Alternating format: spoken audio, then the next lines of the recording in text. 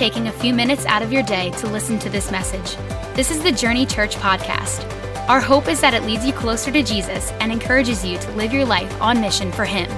For more information about our church and how you can get involved in what God is doing at Journey, please visit jrny.church. How's everybody doing?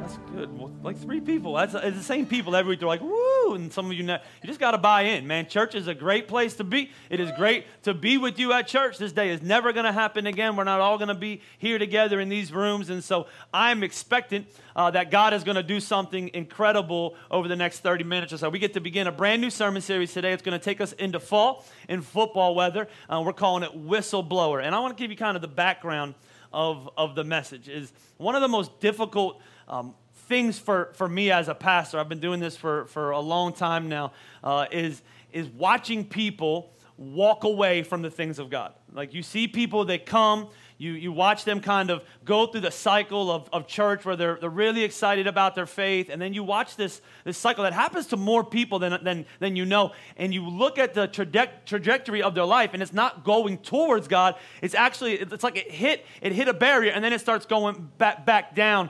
And it's disturbing to me, but more important than being disturbing, it's heartbreaking. It's heartbreaking to watch people walk away from the good things that God has for their life. And so what I want to do is I want to open your eyes to this. The Bible tells us in the book of 2 Corinthians 4 that Satan does very specifically with unbelievers. Watch what he does.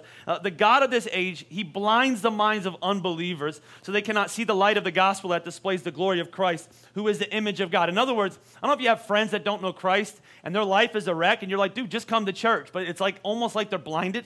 Like they're like, no, it's not that bad. And you're like, your life is a wreck. You wake up, you don't know where you're at, you're sleeping with people, you don't know their name, you're cutting yourself, you're taking drugs, like your life is a mess. You're always depressed, you have all sorts of anxiety, and you want to tell them your life is a mess, but they just don't see it. Here's why. Because Satan has blinded their minds. They don't see it. But when you come to Christ, the Bible says your mind is renewed and you begin to see things in ways that God sees them. And so then it tells us in the book of 1 Peter, a little bit more instruction to believers. It says, be alert and of sober. Everybody say it. What?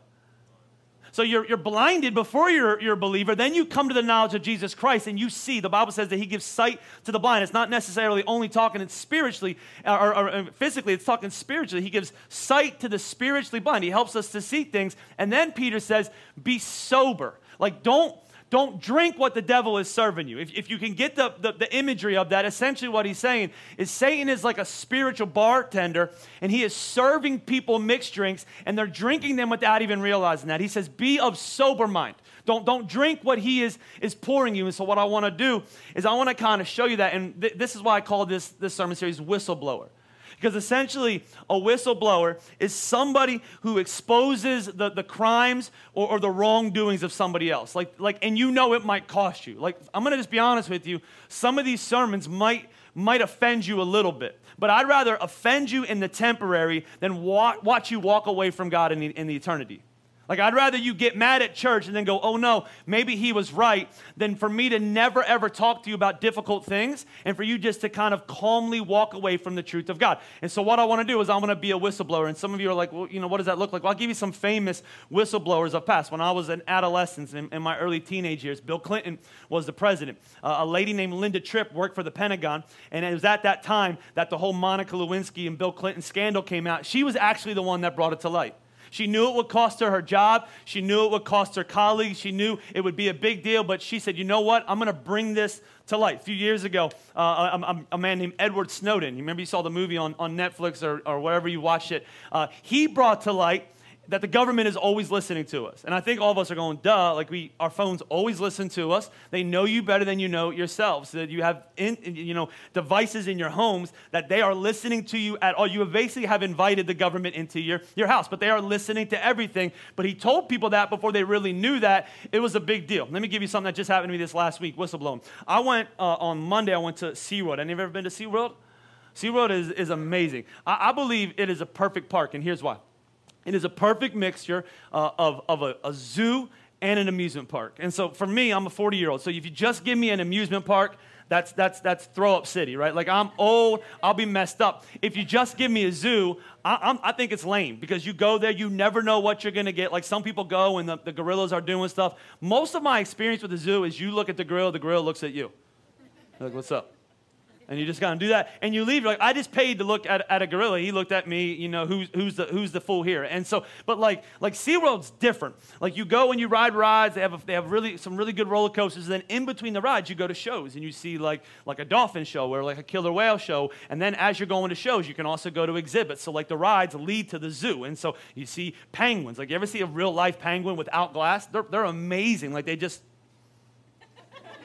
This is like give you that, but I was like, it was cold in there. This is incredible. And then there was this pool where these stingrays are swimming around, and you know, I know what happened to Erwin or whatever his name was, and I was like, can we touch these? And they're like, you can touch them, and so I'm touching stingrays as they're swimming by. I'm like, I'm tough, right? Like I'm touching stingrays, and so I loved it. They had a manatee baby. Like sitting on the edge of, you like walked up, he just looked like this little chubby baby just sitting on the edge of the water. Like this is so cute. I would go back there in a heartbeat. I got back on Tuesday and came to the office to work, and they asked me how my trip was, and I ranted and raved about SeaWorld. And as I was talking to some of my coworkers, they said, have you ever seen Blackfish? And I was like, what's that? And they were like, what's a documentary about how evil SeaWorld is? And I was like, well, you're literally like, you're ruining my life right now. So, of course, I went home and I watched it, and it was kind of sad, and these people are whistleblowing, people that work there basically saying you shouldn't get in the water with killer whales, and I'm thinking, duh, like you shouldn't get in the water with killer whales, but like you shouldn't have killer whales, and I get all that, and I don't want to get in an argument over animals and things like that. The same people that argue that you shouldn't have a killer whale have cats at their house, and by the way, your cats would eat you if they could, they just can't, and so like But it was like it kind of ruined it for me because I came back and I'm like, oh, they're not like they don't really enjoy being there as much as you look like they enjoyed. I thought they were like smiling at the crowd, like waving their tails and their flippers because that's how they make them appear to do. Now, some of you say, will you go back there? Absolutely, I will go back there. And so I'm just like that. I'm not that sensitive. But some of you are, but it whistle blew. Like this is a big deal. This is what I want to do. The next week I want to talk to you about marriage. I want to show you how people ruin their marriages. Because it happens often in church. Like you watch people who are married for years and all of a sudden their marriage is falling apart. But it doesn't happen instantly. And so I want to show you that. I want to show you how Satan kind of uses money to ruin people's lives. Today I just want to talk to you about how Satan gets people to walk away from God. How he gets people to walk away from God oftentimes without them knowing it. And let me just tell you why I'm so passionate about this, because I've watched it. Now there's different theories in church. One theory says, once you're saved, you're always saved. And I don't know if that's true or not. I know it's easier for us to say that. It's like when people say, hell is real, but it's not forever. Like I know it sounds better when you preach it. Like you're going to suffer, but you're not going to suffer forever. You're not going to be separated from God forever. I get it. I just haven't been able to find it. And the same thing is true. Like I get this line of teaching that once you're saved, you're always saved. I understand it, and I've been a part of it because there's times I do a funeral for Uncle Joe, who got dedicated and confirmed and baptized when he was 3 years old in the Catholic Church and never stepped foot back in it again. And nobody knows where he's at. And so what we'd rather say is at some point he experienced the grace of God. So he has never shown fruit of it. He has never lived a day where he has actually pursued a relationship with God, but he's probably in heaven now. Like, I get it, because once saved, always saved. I just don't know if it's true. And then the verse I'm going to read you is pretty hard to theologize and break down and to see if you think that. Like in my church growing up, there was almost an overemphasis on backsliding. So some people go, once you're saved, you're in, you do whatever you want. You just do whatever you want. You didn't save yourself. You don't keep yourself saved. You do whatever you want as long as you said the prayer, as long as you committed. You can. Some people will say people that fall away were never saved in the first place. I don't know, but in my church growing up, you could backslide. And almost to the point where it was scary. Like you're like, oh my gosh, I lied last night. If I died today, do I go to hell? I would get saved every week. And so this is not what I'm trying to tell you, that you're always kind of at the brink of falling in. But I do think biblically that there is people that though God has rescued them and brought them in, that there is the ability to kind of walk away from God, but it doesn't typically happen overnight. It happens with small steps. Have you ever been to the beach? You don't drift like this. You don't get in the water, end up 3 blocks down. You get in the water, you get in an inner tube, and you just slowly glide down the beach, and before you know it, you're like, where's my family? I was on 33rd Street, and now I'm on 13th Street. Like, I could see the hotel, now I can't see it. It happens just kind of slowly. This is why it's so hard to see. But I want to read you this verse, and this is why this, to me, is such an important message that we should take serious. But watch what it says in Hebrews 6. It's impossible. That's a big word. Like, I would rather say it's improbable. But this one says it's impossible. It's impossible for those who have once been enlightened, who have tasted the heavenly gift, and who have shared in the Holy Spirit, who tasted the goodness of the Word of God and the powers of the coming age, and who have fallen away. It tells us we can fall away to be brought back to repentance. The Bible says it's impossible, not improbable. It's impossible. To the lost, they are crucifying the Son of God all over again and subjecting him to public disgrace. In other words, your heart becomes, once you find Christ and you step into the grace of God, oftentimes in that moment you are at a low point, you're humble, and you come to God. And something often happens to Christians, we become kind of full of ourselves. And when you walk away from God, you forget what it felt like the first time when you found God. And it's really difficult for you to come back after you walked away from God because this thing called pride comes in, where you think stuff like, I don't need that anymore. I had that. It saved me. I'm cleaned up. I can handle myself. And I'm afraid for people because I've watched them walk away from God. I've watched people destroy their lives without even, no one says, you know what, today I'm going to destroy my life. Just like nobody gets married and says, in 3 years we're going to get divorced. It doesn't happen overnight. It happens gradually through us drifting away. And this is what Paul says in 2 Corinthians 11. He says, I'm afraid that just as Eve deceived by the serpent's cunning, was deceived by the serpent's coming, your minds may somehow be led astray from sincere and pure devotion to Christ. This is what I'm afraid of. Just like Eve, who was in the, like some of you say, you know what, I get it. If stuff was better, I would never walk away from God. Well, that's what he's saying. Eve was in perfection. There was nothing wrong. Her and her husband, they had a great marriage. Like they had no problems. They had food everywhere. They got to hang out with the animals. Like they didn't wear clothes. Like this sounds like perfection to the men here. Can I get an amen with your wife? Like we're gonna run around in this garden. We're gonna eat choice fruit, and we're not gonna wear clothes. Like that sounds incredible, right? And in the middle of that perfection, no sickness, none of that, she ends up sinning and rebelling against God. And he says, just like she was deceived, I'm afraid so many people in church, he's not talking about the unchurched people.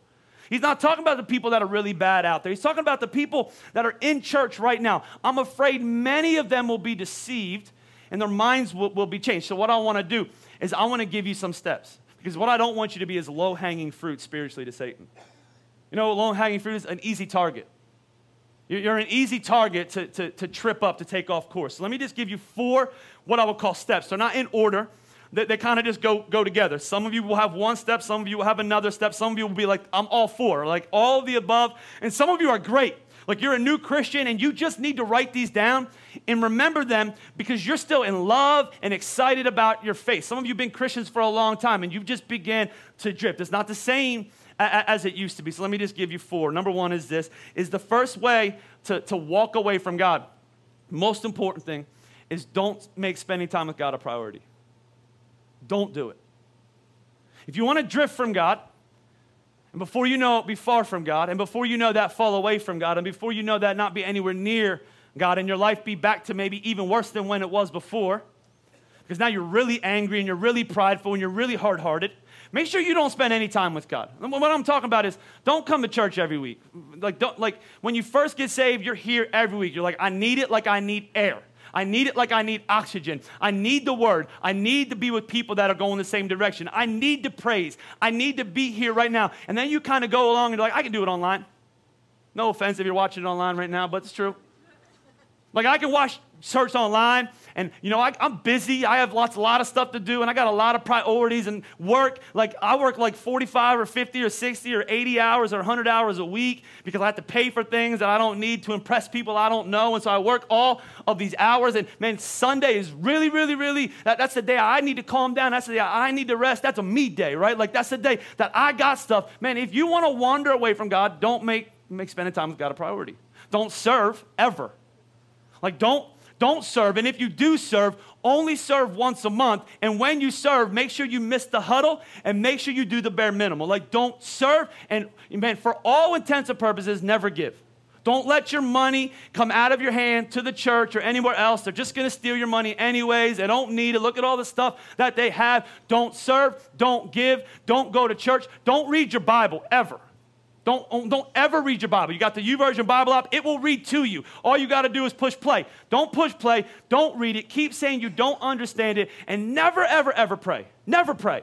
Never open your mouth. Never talk to God. Never spend time with him. Always talk about how busy you are. Always be stressed out. Don't make spending time with God a priority. And here's what happens when you don't do that. Is intimacy is built through priority and time. And Satan knows this. He knows this in marriage. I can take it to the bank for you. If you are having marriage problems right now in your life, one of the main culprits is you don't spend time with your spouse at all. You don't talk. You don't have good conversation. You don't go on date nights. You're busy. You both are going 100 miles an hour. You have little kids. You don't have a bedtime for them. They stay up. They co-sleep with you, so you never sleep with each other. Like all these things, and no offense, that this is what we do. We have all these kids involved and jobs involved, and we don't talk, and then you get together, and people are like, I just don't like them. I fell out of love with them. Well, when's the last time you went on a date with them? I don't know. We can't. It's too expensive, right? I once heard a guy say, what's more expensive, divorce or a date? Divorce. You're like, I don't know, right? And you don't spend time together, and and a lack of intimacy, it happens because there's no time, there's no connection. Satan knows this, and so he's going to do everything in his power. I just want you to know this. As you are starting your journey with Christ, he is going to do everything in his power to get you to not be with God. Why do you think everything is on Sundays? Do you realize years ago there was nothing on Sundays? You know why? People went to church. Like that's what you did. You went to church on Sunday. Now, there's showers every day, showers, weddings, soccer games, lacrosse games, swimming games, rehearsals, dress rehearsals, dance rehearsals, cheerleading rehearsals. Everything is on Sunday. Nothing is on Saturday. Why? Because Saturday is my day. Sunday is my day to take care of my family, right? I got to do all that stuff on Sunday, right? It's cheaper. Why do you think it's cheaper on Sunday to get married? Why is it cheaper? Is that a mistake or is that Satan? Just makes sense to get married. You got the beach, you got all these things. He's going to do everything in his power. Don't serve, don't do any of that. If you want to drift from God, don't make spending time with God a priority. And here's the thing that I want you to make sure you understand. These attacks will never stop. It's not like you're a young person, you get saved, you get situated in your faith, and Satan goes, they're done. In every step of your life, in every age group of your life, He will come with attacks. And here's the thing about his attacks. His attempts have the same purpose. His attacks come from a different angle. And you have to understand the angle. Like, let me give you an example. When you're a young teenager and you begin to seek the face of God and come into an identity as a child of God and all these things, Satan wants to do whatever he can to bring shame into your life and brokenness into your life. And so he's going to try to get you to do things that he will make you believe the rest of your life this is going to be with you. You will call because teenagers are not equipped to make really lifelong decisions. They'll make really dumb decisions. And then Satan, the deceiver, will say that what you did, that's going to hurt you and impact you and give you a black eye for the rest of your life. You're never going to get married. You're never going to have a good job. I can't use your life because of all the bad things that you've done as a child. And then you get a little older and maybe you've got saved when you were a young adult, but you were still single. Let me tell you his angle right here. You get saved, you start coming to church. Maybe you're a single girl, single guy, but I want to specifically talk to the single girls because you seem to fall for this more than the guys. And so, but I'll talk to the guys too. And you start coming to church and you're seeking the face of God and you're all by yourself. And I preach a message, or Jordan preaches a message about how, the goodness of God and the promises of God are happening. And you've been single for 6 months. And then 7 months, and then 8 months, and you're seeking the face of God, but you're tired of waiting, and all of a sudden you're like, you know what, I need to handle this on my own. How Satan's going to come at you is send you some guy or some girl to date. It just says they're not going to be loving God. You're not going to find them in church. You're going to find them outside of church. You're going to drag them to church with you, and you're going to make compromises in your life. But hey, at least they're sitting in church. They're sleeping, but at least they're sitting here, right? They don't want anything to do. He's going to send you a relationship, and if he can't get you a relationship, he's like, I want a relationship. If he can't give you that, Satan will try to give you a good job somewhere. A job that'll take you away from making God a priority. A job where you're super busy. A job where you have to work Saturday night or Sunday morning. A job that works you till you're exhausted so that you can't even serve on Sunday because you've worked so many hours, because it's a great career opportunity. And he's going to get you to try as a young adult to trade in the temporary for the forever. As an older person, then you get married, his angle changes. His angle comes like what I would call like babies. It's funny how many people go backwards when they have a baby. It's almost like they want to tell God, God, did you know it was this much work? Like, and instead of looking at God and saying, you're expanding my capacity to serve in your kingdom, to bring my kids, to train them up in the ways of the Lord so that when they grow old, they will not depart. And it's more than just a Bible verse on my refrigerator. It's a way of life that we participate in. Instead, people have kids, and it's almost like they don't see it, but that angle, that begins to take people. Satan loves it. He's like, I'm taking you away from God because I've given you a couple little gods. When they're young, people will say, so because I can't come to church consistently, and the reason I can't come to church consistently is because it's nap time. Like it's nap time, and if they don't nap, mommy will kill somebody. And so they have to nap, and I always want to tell people, you are the one that sets the nap time. They will take a nap anytime you make them. You just got to put them on a schedule. If you want a book, I'll refer you one after church, but don't let nap time get in the way of you serving the Lord. Then they get older, and some of you are like, no. When they get older, when they stop taking naps, when they stop being so high maintenance, then I'll begin to come to church. And I just want to tell you something. Kids don't get less high maintenance, they get more high maintenance. Can I get an amen? When you're babies, maybe they don't sleep all night, but they sleep 2 or 3 times during the day. Guess what happens when they turn 6, 7, 8, 9, 10 years old? When they're done sleeping in the morning, they don't go back to sleep again until nighttime. I remember when I was like, wait, no more naps? Like, we're done with this? Like, no, Harrison's 6, he should still take a nap. Look at him, he's tired. And Carter's 11, he's growing, he needs a nap, right? Like, they stop taking naps, and then this happens. School happens, and activities happen, and birthday parties happen, and sleepover requests happen, and all these things begin to. I sometimes tell parents, I'm like, hey, where's your kids? Oh, they're at a sleepover with their friend. I'm like, well, you're at church, and they're not at church. What do you mean they're at a sleepover with their friend? No, not a big deal. We're going to talk about compromise in a second. No. You don't let your kid miss church for a sleepover. You bring them, pick them up, bring them with you, and bring the family with you too. But that comes, and let me just tell you, it doesn't stop after kids. Some of you are like, I get rid of my kids, to go through that, keep God a priority, get them saved. You would not believe how many people that I see, I would call them educated, mature saints. Let's just call them mature, not old. That their kids get out of the house, that stop coming to church. It's almost like they're like, done. Like in the time in your life when you get older and you have influence and there's a bunch of younger people coming to church that didn't have parents that would love to have an adoptive spiritual mom and dad in their life to raise them up and to point them and to mentor them. People get older, their kids leave the house, they're like, I'm done. I got enough money to buy a beach house. I got enough money to go on vacations. I got enough money. I don't need God anymore. I put in my time. And listen, he does it in different ways, in different angles, but it has the same purpose. He will never stop working to get you to walk away from God. Don't make God our priority. And here's what I would tell you, and this is the problem with so many of us. We don't have any real friends. Some of you say, what do you mean? You don't have a friend that would tell you this? So most of us, we have never experienced like a real friend that will call us up and say, listen, man, you're jacked up.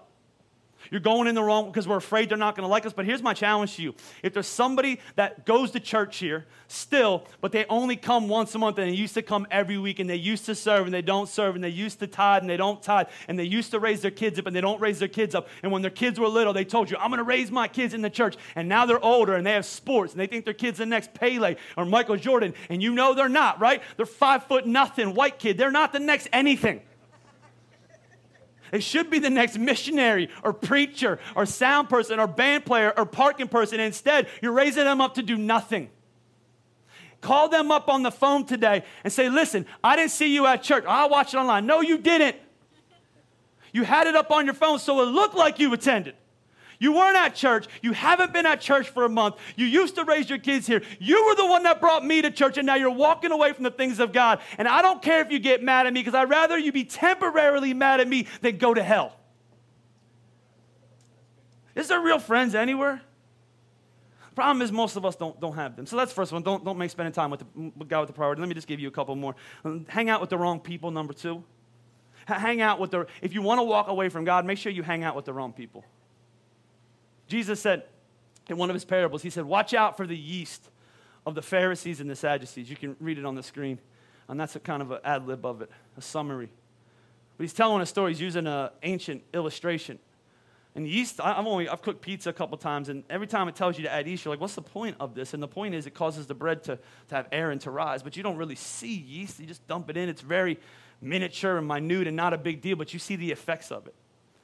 And here's what I would tell you about who you hang out with. And this is a really important concept for you to understand. The people you hang out with, that determines your future. So we've often said, show me your 5 closest friends, and I'll show you who you're going to be in 5 years. Because the reason is, influence does not take effort, just proximity. You don't hang out with the wrong people and then go, you know what, I'm going to let them affect me. You hang out with the wrong people and they affect you. When we go to Oklahoma for Thanksgiving, or whenever we go to Oklahoma, my wife who's from there, she doesn't have a twang anymore. Maybe a little bit, but they talk extremely differently there. Think King of the Hill, meets Mississippi, something like that. So they talk differently. They're slow, right? They drawn out. And she gets there. Day 1, day 2, nothing happens. But day 3, day 4, I'm like, who are you? Where did my wife go? Like, what? Why are you talking? And she doesn't. It's not like she's like, you know what? I'm in Oklahoma. I'm going to speak like Oklahomanese, right? I'm going to speak this language. I'm going to speak like my relatives. No. You just talk like that because you're around that. It doesn't take effort. It just takes proximity. Let me just tell you, this happens in really 2 phases in your life. I don't want you to understand it. When you're a new believer, the way that Satan will attack you is he will get you and convince you it's okay for you to continue to hang out with your old friends. Now, I'm not telling you to not talk to your old friends and not want to be influential to your own friends, but too many of you are still allowing your old friends to influence you.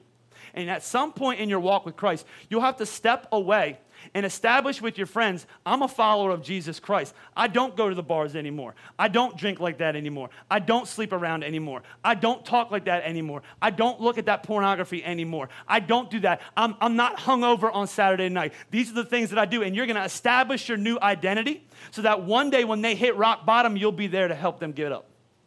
But the problem is so many of you never separate yourself from your old friends because you don't want to be unliked and you don't want to call people to call you a Jesus freak or whatever else, and you don't want people to make fun of your religion, and so you kind of just stay in and stay out. You play the hokey pokey with God and you turn yourself around, and before you know it, you're completely gone. So there will be a moment in your life when you're a new believer where you're going to have a season of separation from your old friends so that you can establish your new identity. But here's the thing about it, it doesn't stop there. Because Satan ruins more believers' lives with people inside the church than he does outside the church. And this is where you get in trouble. This might surprise you. But not every, and I just want to look at all the campuses, not every person who goes to Journey Church and calls himself a Christian is somebody you should hang out with. Now, I don't want to point fingers and tell you who it is because I don't know. But there is an awful lot of what I would call butt-hurt believers. Write that down somewhere. Buttthurt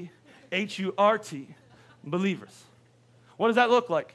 Gossipy, critical, angry, unforgiving, know-it-all, been to multiple churches, never happy, always pointing out the flaws. And you know when you get with them because all of a sudden you begin to hang out with them and you begin to gossip and you begin to talk. And I'm going to tell you, they are even more dangerous to your walk with God than the people outside the church.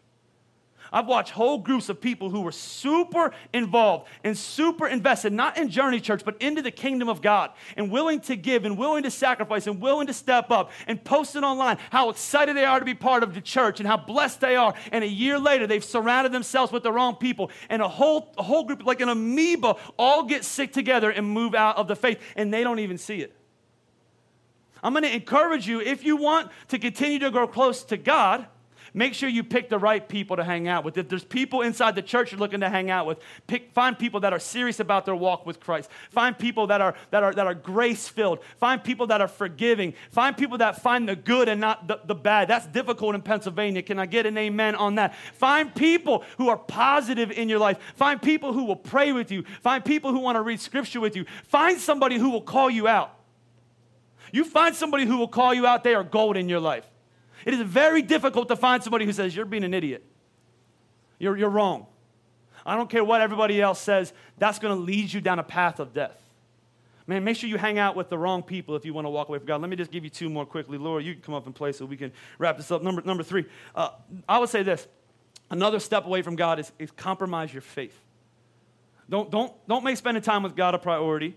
Hang out with the wrong people and compromise your faith. Well, what's the word compromise mean? It means that you're willing to budge somewhere. That's what it means.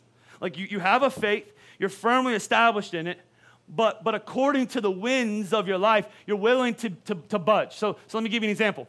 You're following Christ, You know the Bible teaches no premarital sex. Don't do any of that. Save yourself for marriage. Slow down on this side of marriage so that you can accelerate on the other side of marriage. You know what I'm talking about? If you don't, I'll talk to you later about it. Slow down here. Have lots there. Don't make babies here. Make lots of babies there for Journey Church to grow. Like, slow down here. But here it comes. Now you're dating. You've been single for a long time. The guy that you're dating, the girl that you're dating, they don't get it because they don't go to church. And you know to stay with them because you don't want to be alone. You just budge a little bit. We're going to sleep together, but we're never going to sleep together on Saturday because that makes me feel bad. So we're going to do it Friday. That way all Saturday I can fast and pray and be cool for Sunday. You budge a little bit. Some of you, when you got saved, you were like, you know what? I'm never going to touch alcohol or drugs again. Never. You separated yourselves from your friends. You said, I'm never going to touch this stuff again because it's led me down a destructive path. And I've watched so many people be led down a destructive path. So I'm never going to touch it again. And then you get friends and they're out and you don't want to be alone. And, you're at a wedding and everybody's, toasting and it's New Year's Eve and everybody's having, and just budge a little bit. Just take one sip of that champagne. Just one. Here's what Satan knows. One leads to two. 2 often leads to 3. 3 often leads to 10. 10 often leads to death. That's what happens. It's like having a chain, and in the chain you have one weak link. Eventually the pressure will get put on that chain where that weak link will cause the whole thing to fail. That's what compromise is. If you want to walk away from God, leave areas of your life where you're willing to compromise. In fact, Scripture says it like this in Ephesians 4. Don't give the devil a foothold. Don't give the devil, don't leave the door cracked in your life anywhere. Because if you leave the door cracked, he will find it his way in. A foothold, if you think about it, is actually a spot to grab to get a better grip to climb to a higher height. So what he's saying is, don't give Satan somewhere to grab a hold of in your life. Don't compromise. Don't budge. Don't move anyway. You see, because what happens often is compromise, it begins with seduction, but it ends with destruction. It's a one step. Just one allowance. No big deal. And here's the problem with compromise is it starts off like okay. Starts off fun. It starts off with no big deal. Starts off not really hurting you. So we mistakenly think it's not a big deal because if it was a big deal, this would have went really bad. And you just keep taking steps. And you just keep taking steps. See, I believe that God has called us to live with what I would call convictions. And convictions are different. This is how I would describe convictions. Convictions is in the areas of your life where you are convinced beyond a shadow of doubt, a strong belief, something you won't move from. They're not situational, they're foundational, they're different. Like I wrote some of my personal convictions down, and these don't have to be your personal convictions, but these are some of my personal convictions when it comes to being a pastor, things that I wrote down that I want to practice no matter what comes, no matter how difficult church gets, no matter who leaves, no matter who comes, no matter how much we grow, no matter how much we shrink. No matter how tight our money gets, here's my convictions. They won't change. I'm never going to move from them. First conviction that I wrote down that I've tried to attain to for all of my years is I'm going to preach the word of God no matter what culture says.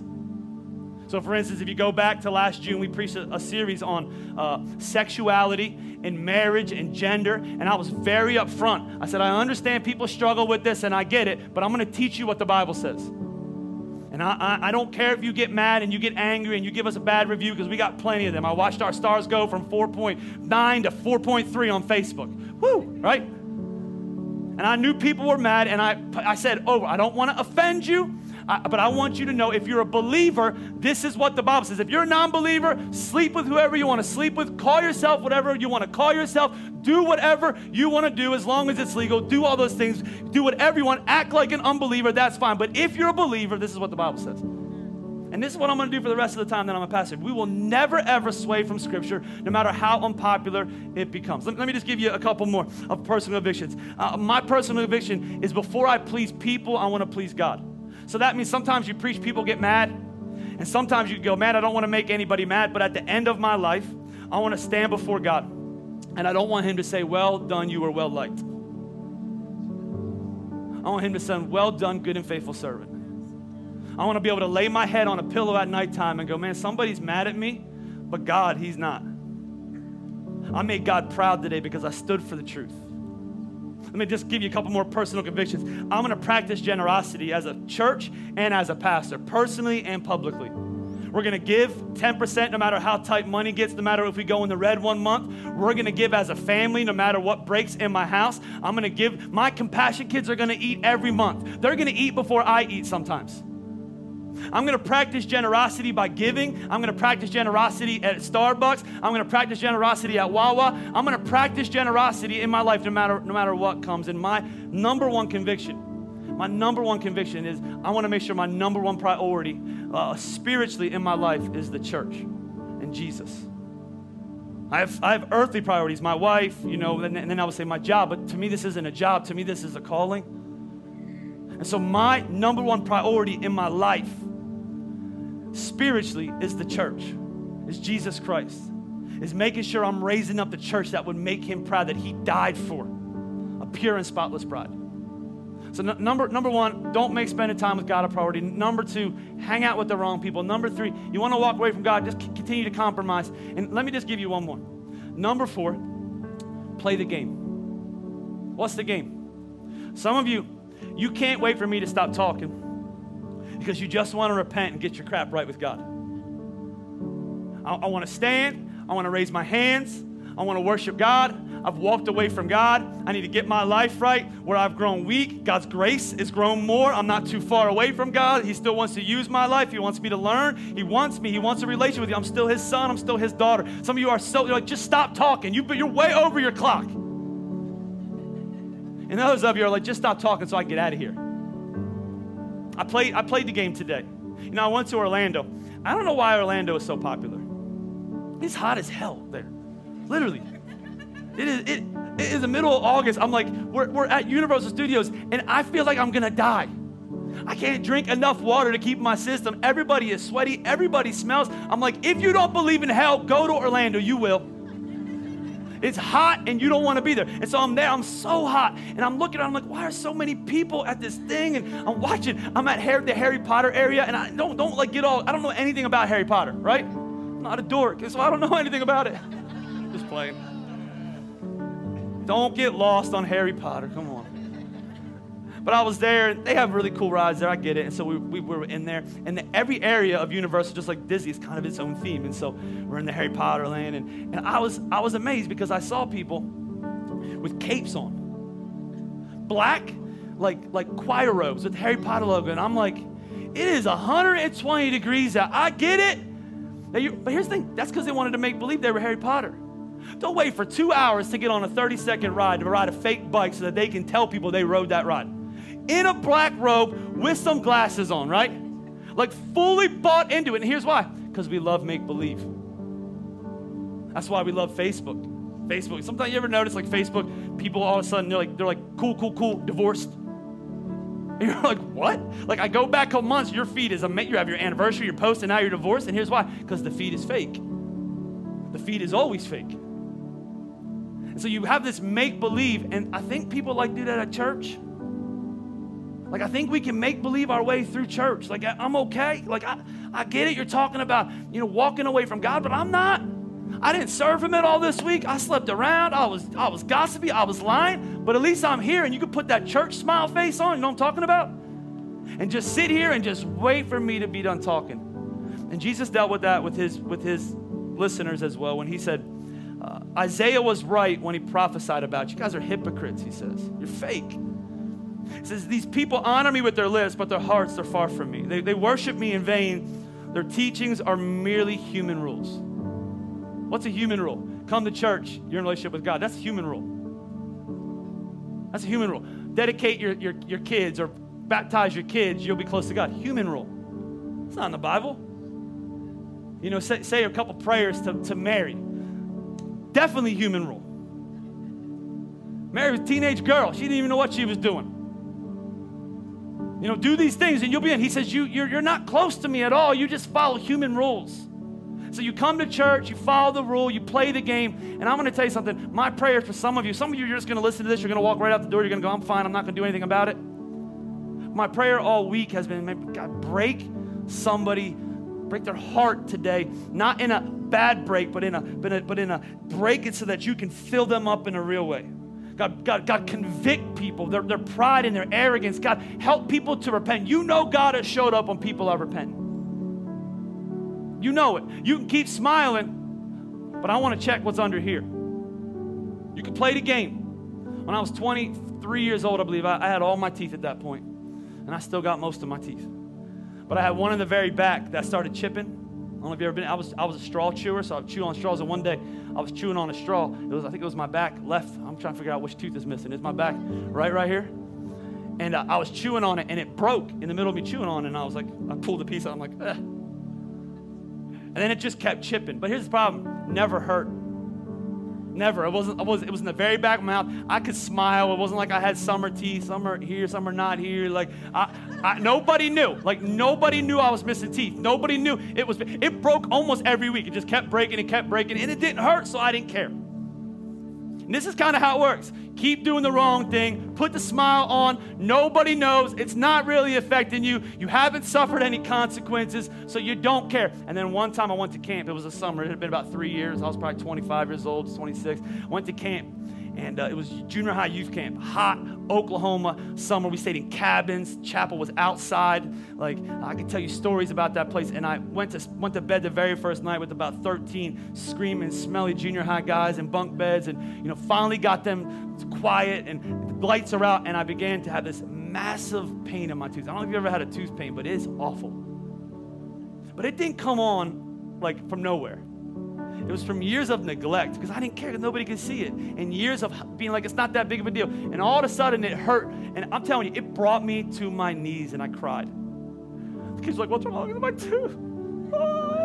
I'm like, I'm praying out there. I've never prayed so, God, you're the healer. And all week, he didn't heal it. I just took ibuprofen over and over and over. I'm pretty sure my kidneys will never be the same again. And over. I was just popping them like finally got home, because we were like 2.5 hours, got home, went to the dentist, and I was like, listen, I don't care what you have to do. Pull every tooth.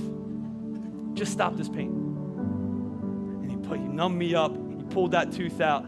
I finally admitted I had a tooth problem, and he pulled the tooth out. And instantly it was like, you ever hear like what you think, I was like, I felt better than I've ever felt. This is the greatest day of my life. It was instant. And my prayer is, man, God, do that today. Spiritually for somebody. Help people to see it's not going to get better on your own. Maybe you haven't suffered the consequences yet, but one step leads to 2 steps, 2 steps lead to 3 steps, 3 steps lead to 10 steps, 10 steps lead to maybe forever. Take Hebrews seriously, where it says it's impossible. Once you walk away, maybe your heart becomes so hardened and your pride becomes so strong that you couldn't possibly ever go back to God. Maybe you become so ashamed. But I want that to settle in, because I feel like there's somebody listening to me that you're on the brink. You're low-hanging fruit. You're not where you were before. You're not doing what you did. You're not praying like you prayed. You're not dating who you're supposed to date. You're not giving like you're supposed to give. You're not hanging with who you're supposed to hang. You're making decisions you're not supposed to make. Play the game or get real with God today. Would you do me a favor? Would you just bow your heads and close your eyes all over this house? Maybe that's you today. Maybe you're the person who says, you know what, that's me. I just want you to stop talking so I can pray. So I'm going to invite you, just go ahead and do that right now. I think sometimes we're afraid to think that silence might lead to awkwardness. But I'm just going to step back for 1 second and just let you be in the presence of God. And let him do the work he's supposed to do. He works on hearts. He changes lives. He calls us. He convicts us. He comforts us. He's an ever-present help in a time of need.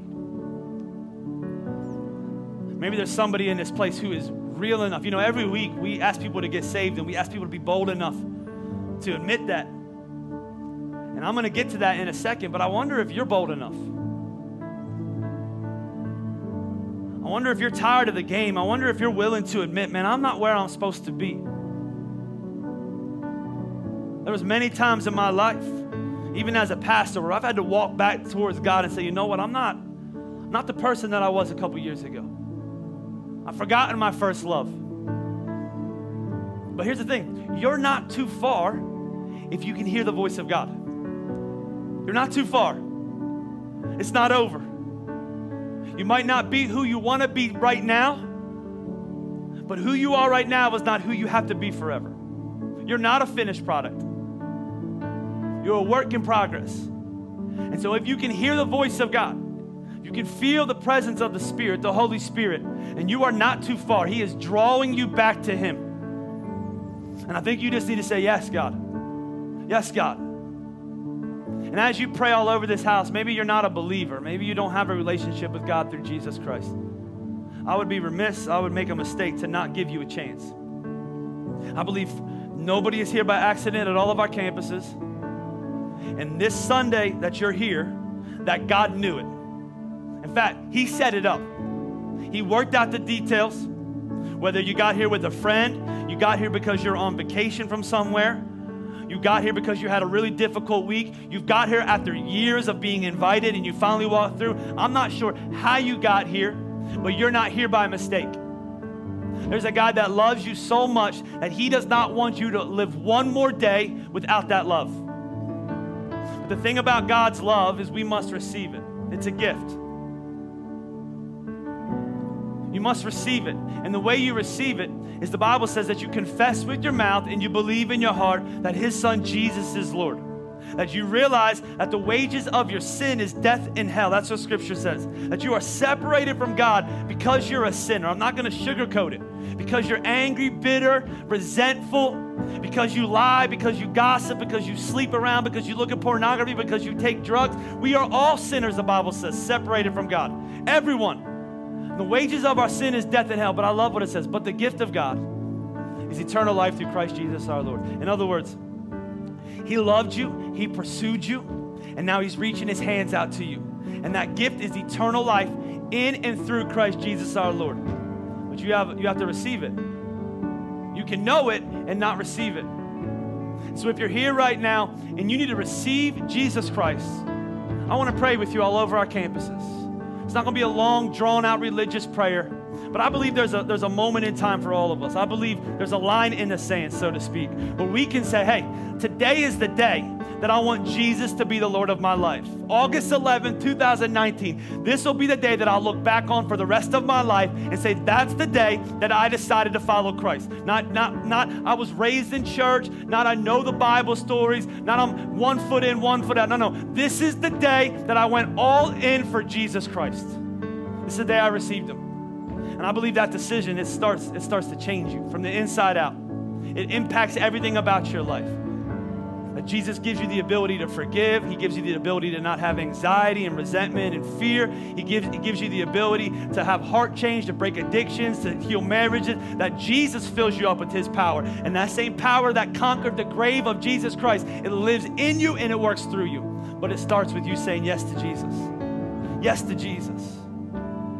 So maybe you've walked away and you need to get back to Him and you need to say yes to Him again. You feel Him. Or maybe for the very first time you say, you know what, I don't have a relationship with God, but from side to side, front to back, today is my day. I want to lead you in a simple prayer of recognition and response.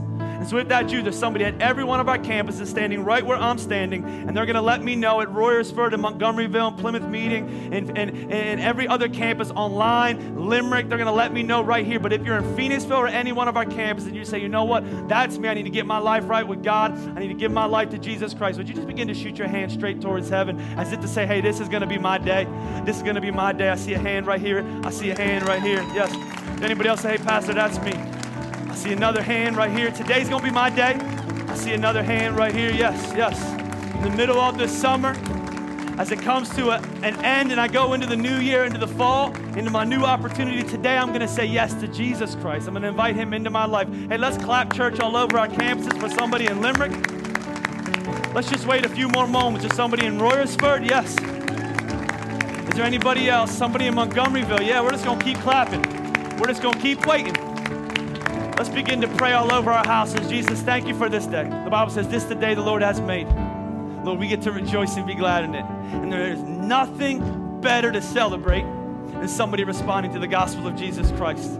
For they were dead and now they're alive. They were blind and now they see. Lord, they were hopeless, but now they're filled with hope. Lord, they felt unloved, but now they get a love that never leaves them nor forsakes them. Lord, maybe they felt like an orphan in this world, but now they're adopted into the family of God. Lord, you have a good purpose and a plan for their life, and we are grateful for this moment. This is a moment that's going to change everything else. Lord, addictions are going to break. Marriages are going to heal. Lord, forgiveness is going to come into their life, Lord, in a rampant way. Lord, not only are they going to feel forgiven, but Lord, they're going to begin to let go of bitterness and resentment and anger. And Lord, as you change them, Lord, you're going to begin to change others. Lord, as your light has been found in them, Lord, they'll begin to be a light to this world. And so, Lord, we are grateful for all that you've done, for all that you've continued to do. Lord, we're thankful, Lord, we can talk about real things. And Lord, it's not a spirit of condemnation in this church, but Lord, a spirit of conviction. And let us never forget that that voice is a loving voice. It says there's more, there's better, there's greater, and I still love you, because if you can't hear my voice, it means you're too far from me. And so I'm closer than you think. I'm an ever-present help in a time of need. And so thank you, Lord, not only for saving people, but thank you for getting people on the path they're supposed to be, the path of life and freedom and hope. Thank you for all that you've done. Thank you for all that you're going to continue to do.